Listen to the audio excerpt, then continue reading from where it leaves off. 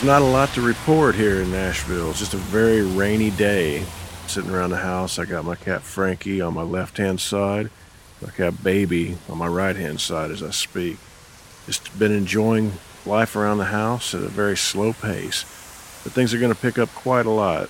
I've added a lot of dates at otisgibbs.com, and hopefully I'll be coming somewhere near you pretty soon, and maybe we can see each other. So just stop by and check out those dates at otisgibbs.com, and hopefully I'll see you at a show.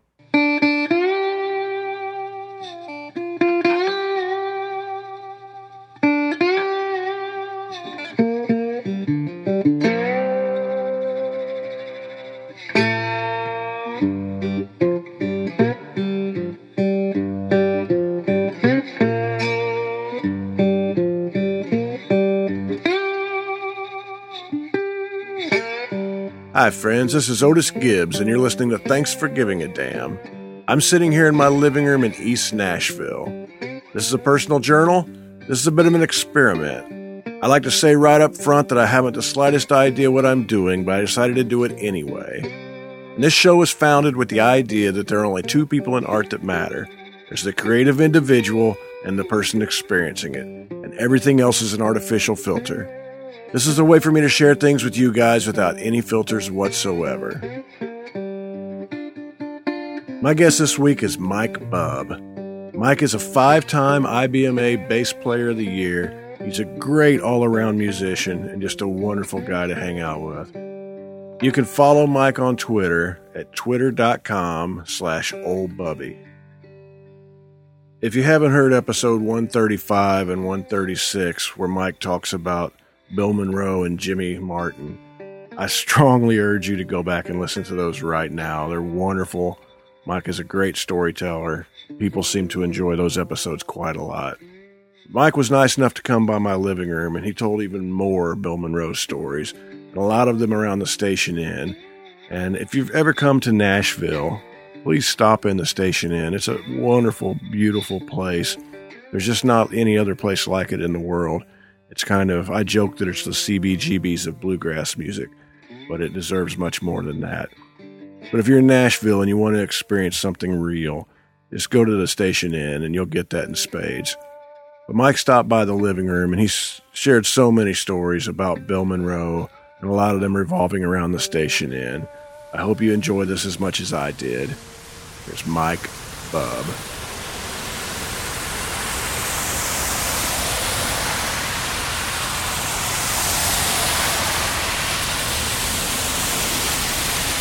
In the 80s, I had a bluegrass band that was based in Arizona.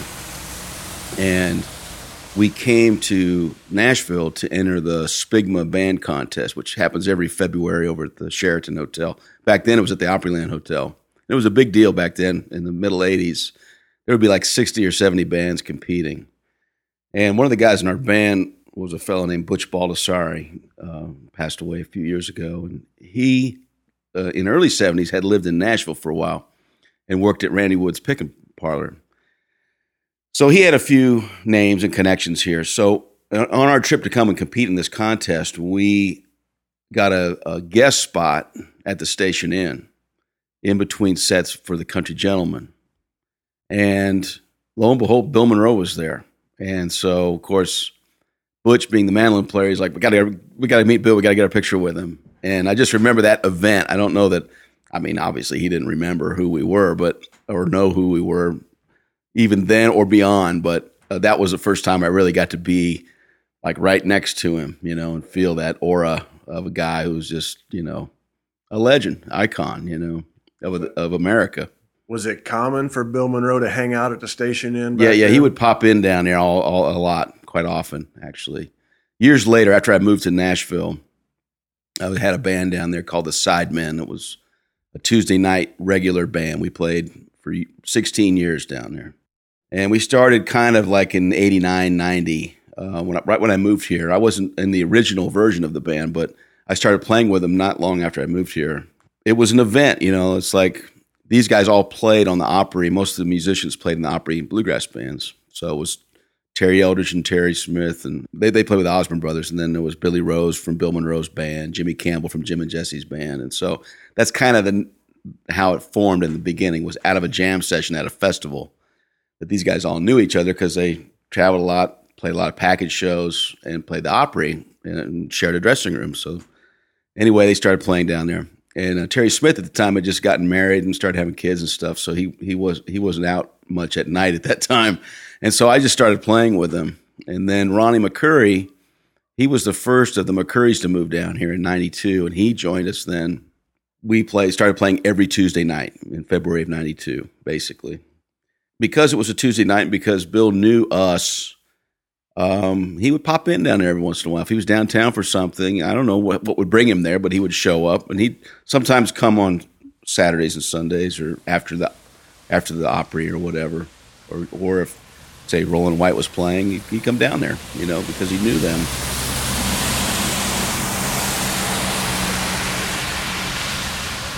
And he actually got around town quite a bit. He used to go to a place called the Belle Cove in Hendersonville, which was a club right on the lake up there.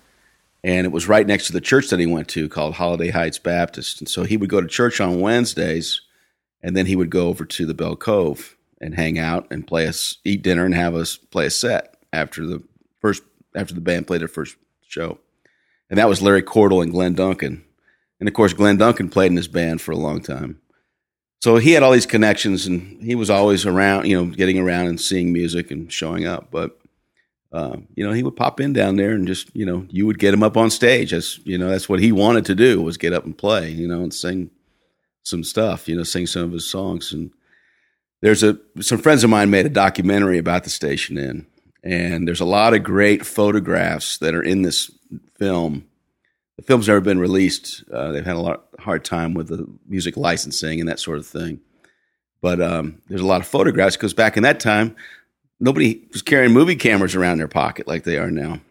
But there's one instance where Bill Monroe came down there on a Tuesday night, and there was a guy with a video camera, and Terry Eldridge, who was the guitar player and singer and the sideman, we were in the back room talking to Bill, and this guy's got this camera, and he's filming the whole thing. And he says, Bill, I want to sing one with you. He said, what would you like to do? He said, let's do Mother's Not Dead. And they sang it, and they got the whole thing on film. And that's the only live piece of footage of that ilk in that documentary where somebody said, told a story about one night Bill was down here and this happened, and then we got it on film. But everything else is either a still photograph or of much more recent times when, you could get a camera on it. And people has that capability. But, yeah, he'd show up. When Bill Monroe shows up to, say, the Station Inn, how is he treated by the person who just bought a ticket to come in? Well, I think instantly they realize they're getting the real Nashville experience, and that is the true beauty of this town in general, but the Station Inn. It's like you never know who's going to walk through that door. You might be down there to see a band, but anybody could show up down there. And I've seen incredible celebrity actors and musicians and producers that come down there, and you just never know. And that's the kind of place that it is. And so when you see Bill Monroe walk in, of course, he has a small entourage, and he's always dressed to the nines. He would have a three-piece suit on and his hat, and very regal, So there was no mistaking who it was, or that you're seeing somebody very important come through the door or whatever. He's the reason the whole place exists, because of the music. So being a bluegrass club, so they just, treated him with reverence as they should. One of the beautiful things about Nashville is people don't really tend to bug or bother people like Bill Monroe. They say that, but I don't know if that's true. You'd have to ask the actual celebrity. You know what I mean? Because we like to pride ourselves to say, we don't bother them. Those people, whoever they are. Well, one time I was at the station, I took some guys down there that had never been there before. And I said, you never know who you're going to see down here. You can see anybody. So we walk in, and as we're going past the soundboard, I see William Shatner sitting there eating a pizza in front of the soundboard. And it was when he made his record with Ben Folds. He was in town, and somebody said, go to the Station Inn, so he came down there. And I could say nobody was bothering him. So we get over to the bar, and I told this guy, I said, look over my shoulder. I said, William Shatner's sitting over there. Captain Kirk sitting over there right in front of the soundboard. He goes, damned if he ain't. And the guy walked over, and he just kind of hovered around him and looked at him a little bit, and they kind of exchanged glances and winks or whatever, nods, gentlemanly nod. And he just said to him, "I always enjoyed your TV work." And he said, "Thank you." And then he just walked away. That was it. So I don't know if that's bugging him or give him a compliment or, but he felt compelled he had to go interact with Bill Shatner.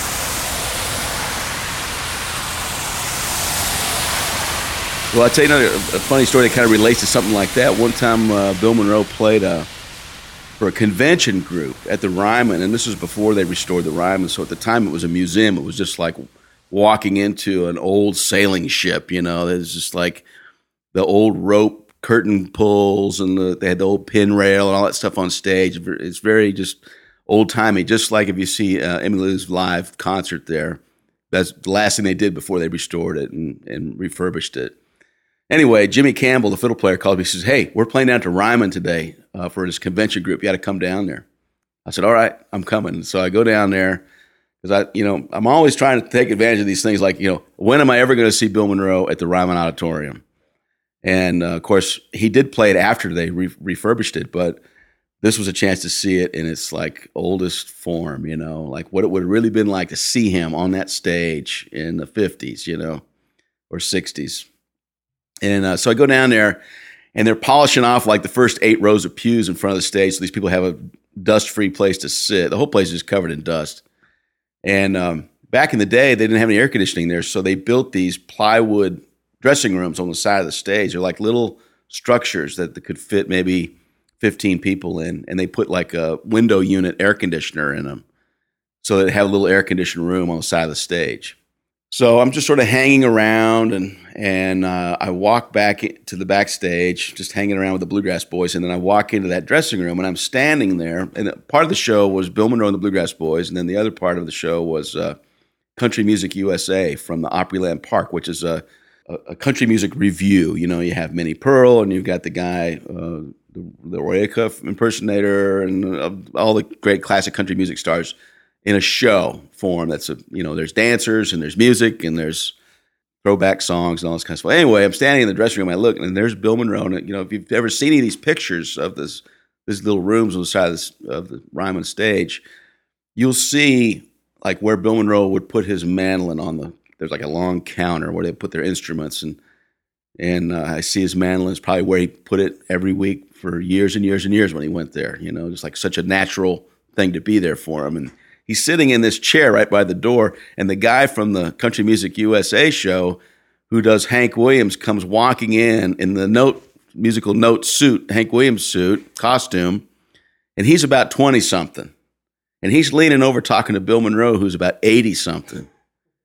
And just to see those two together, it's like a time warp, and I was like, if I had anything to have a camera then, it would have been an incredible photograph, because it just looks like he's talking to his old buddy Hank, except it's 50 years later, and Hank's the same age. It's really like a ghost of Hank Williams. It was really something. It's really neat to see that. It's beautiful to think of the memories that he must have of Hank Williams backstage at the Opry or at the Ryman. Well, supposedly they rode a lot of miles together, and of course they wrote a song called "I'm Blue and Lonesome." It's a classic bluegrass song, but credited to Hank Williams and Bill Monroe. I don't know the story around it other than that they probably wrote it together riding down the road. People that listen to the Mac Wiseman episodes know the story of Hank writing "I'm So Lonesome I Could Cry" with Mac in the car and Bill Monroe in the car. Uh-huh. And I believe Mac said that him and Bill Monroe threw in a few words here and there to help write the song. Of course, he didn't give us any writer's credit on that, but...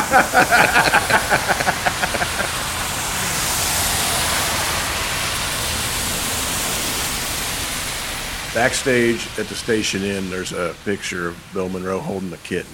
Uh-huh. You know anything about that picture, where it came from? That picture was taken by the gal that works down there named Lynn Barber. And Lynn's bartended at the Station Inn for 30-plus years. She's really, she is the Station Inn. She's a sassy, cusses like a sailor, no BS bartender down there at the Station Inn, but lovable nonetheless. we revere her, and she's a classic. Anyway, she's a photographer, and she did a lot of album covers and different album work through the years. And I don't know where that photo session came from, but she took that picture maybe out at Bill's house because he had a lot of animals out there. He had a lot of cats and dogs running around there. At one time, she was married to a guy named Raymond Huffmaster, who was the bus driver for the Osborne brothers. And so it's all sort of interconnected, and they all see each other at different places. And maybe they were out at Bill's place and just taking pictures, and she snapped that. Great picture. Oh, yeah. It's a classic. I've never seen it anywhere online either. So. Nope, that's probably what's out of her personal collection.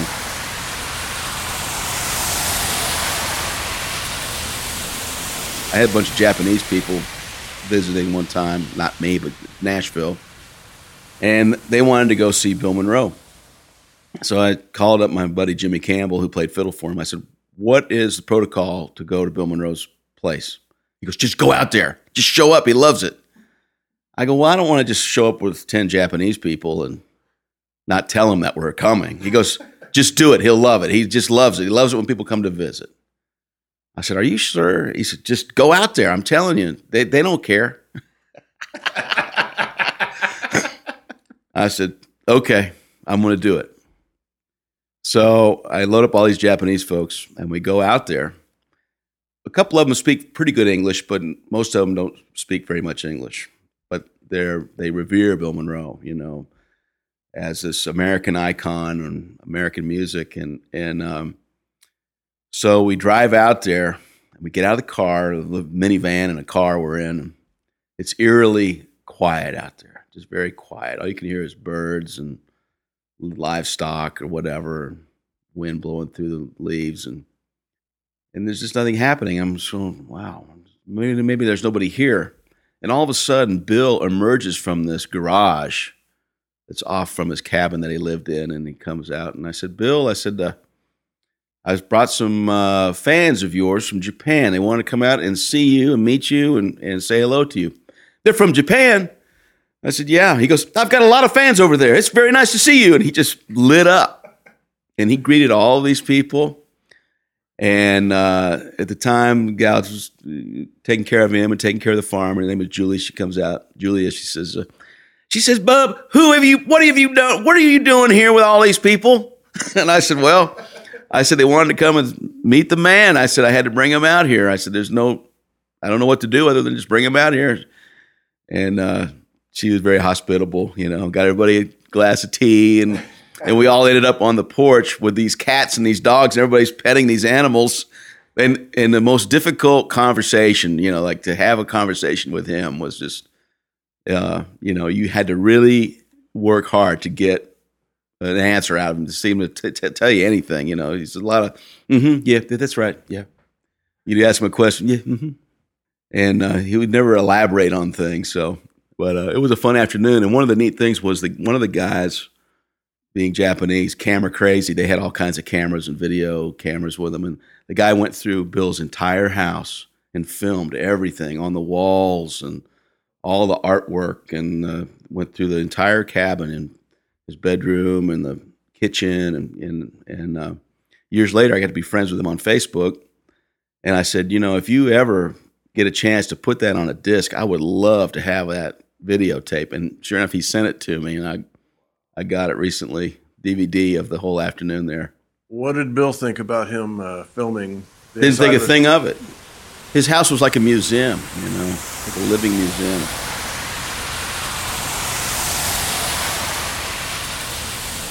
It was very rural and rustic. He lived much the way that he grew up, and I think he lived there his entire life in Nashville.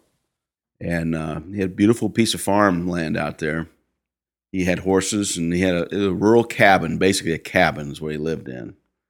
It was fairly big living room, couple bedrooms, kitchen, little dining area, and the nice big wraparound porch. And very old-timey, he kept a garden, had a big barn in the back where they had saddle tack for horses and stuff, and he had a pasture right in front of it across the road where he kept some cattle.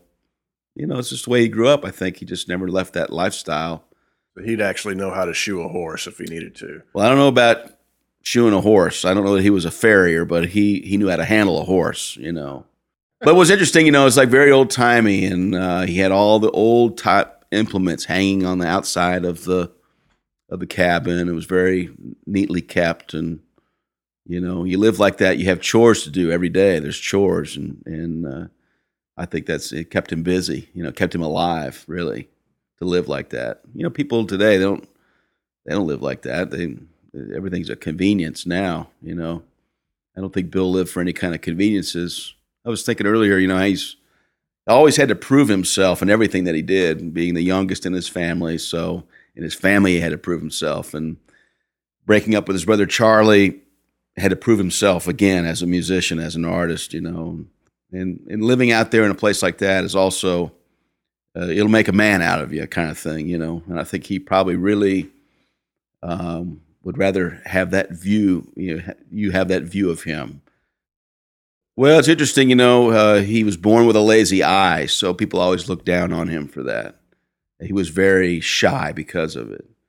If you read the biography on him, you know, he would hide underneath the steps of the porch and look out from the steps of the porch. He didn't want anybody to see him. He was also the youngest, you know. He had, there was a banjo player that played with him named Butch Robbins, played with him in the late 70s, and probably one of the best and greatest banjo players that he ever had. Really a great interpreter of his music on the 5-string banjo. But also, he just recently did these sort of talks on video where he talks about Bill Monroe in the sense of what it was like for him to grow up and what made him what he is. They're on, I think they're on YouTube. You can probably Google them and find them. It's just Butch Robbins Bluegrass Story or Bluegrass History. The university in Radford, Virginia is the one that put them up or has them on their website, I think. But it has a very interesting take on all of those things that influenced his life. Now, in our overanalyzed society, we know why people are a certain way. You know, like, oh, that's because this happened to him, and that's because this occurred in his life, or he's had to deal with this or that, you know. Back then, they didn't know any of that stuff. And so it's interesting to hear now, to look at somebody like that who, you know, Bill grew up in hardship. He was a hard worker, and he expected that out of everybody, almost to the point that he didn't have, you think he didn't have a sense of humor. But I think you had to work hard to get the sense of humor out of him, because a lot of times he thought things were funny and he didn't want anybody else to know it, you know, so he would get the last laugh. I heard one time he tried to show, who's the guy that sang Candy Kisses? George Morgan. George Morgan was a really good guitar player, acoustic rhythm guitar player. And so he said, George, I'm going to show you this number. And he's just showing him this song with all these crazy chord changes that don't make any sense. But he's acting like it's real.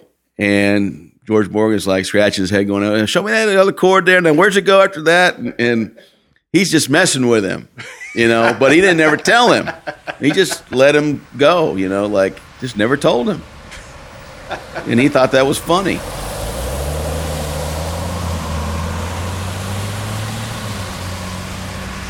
Well, you know, there's some mythical ones. You know, there's the Frank Sinatra story, which I don't know if it's true or not, but, you know, supposedly they're in a room at the White House together at a Kennedy Center Honors or something.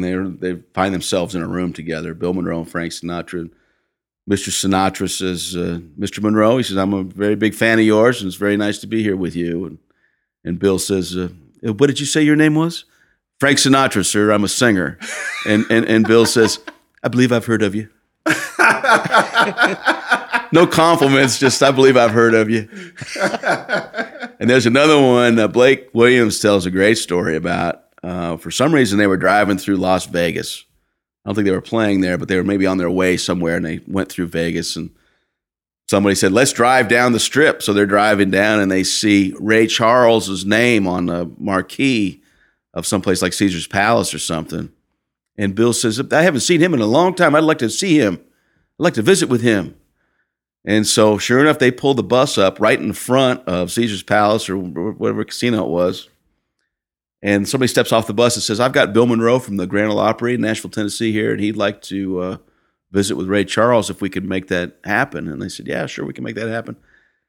Somehow or another, they arranged this meeting with Ray Charles, and they tell a story about walking down these hallways, to get to the showroom where Ray's performing before he does a show. And so Bill says, what should I say to him when I see him? And Blake says, well, I'd just start singing Blue Moon of Kentucky. And so they walk in the room, and he goes, Blue Moon of Kentucky. And Ray's like, Bill Monroe, I can't believe Bill Monroe's here. Wow, and they had an exchange there for 20, 30 minutes, got to visit with each other. And then out the door and gone. Just, day in the life of Bill Monroe. Of course, Ray made him a lot of money, probably, cut a couple of his songs, or at least cut Blue Moon of Kentucky, Them was powerful checks. It's quite a copyright. You think about that song, it's one verse, one chorus. But it's iconic, so simple and beautiful melody and heartfelt. And then you think, gosh, recorded by so many people. I mean, people lose sight of that simplicity, the beauty and simplicity sometimes, And that's probably one of the greatest examples of it right there. I was really glad to help Elvis get started, even though it practically killed his career. He was still getting paid.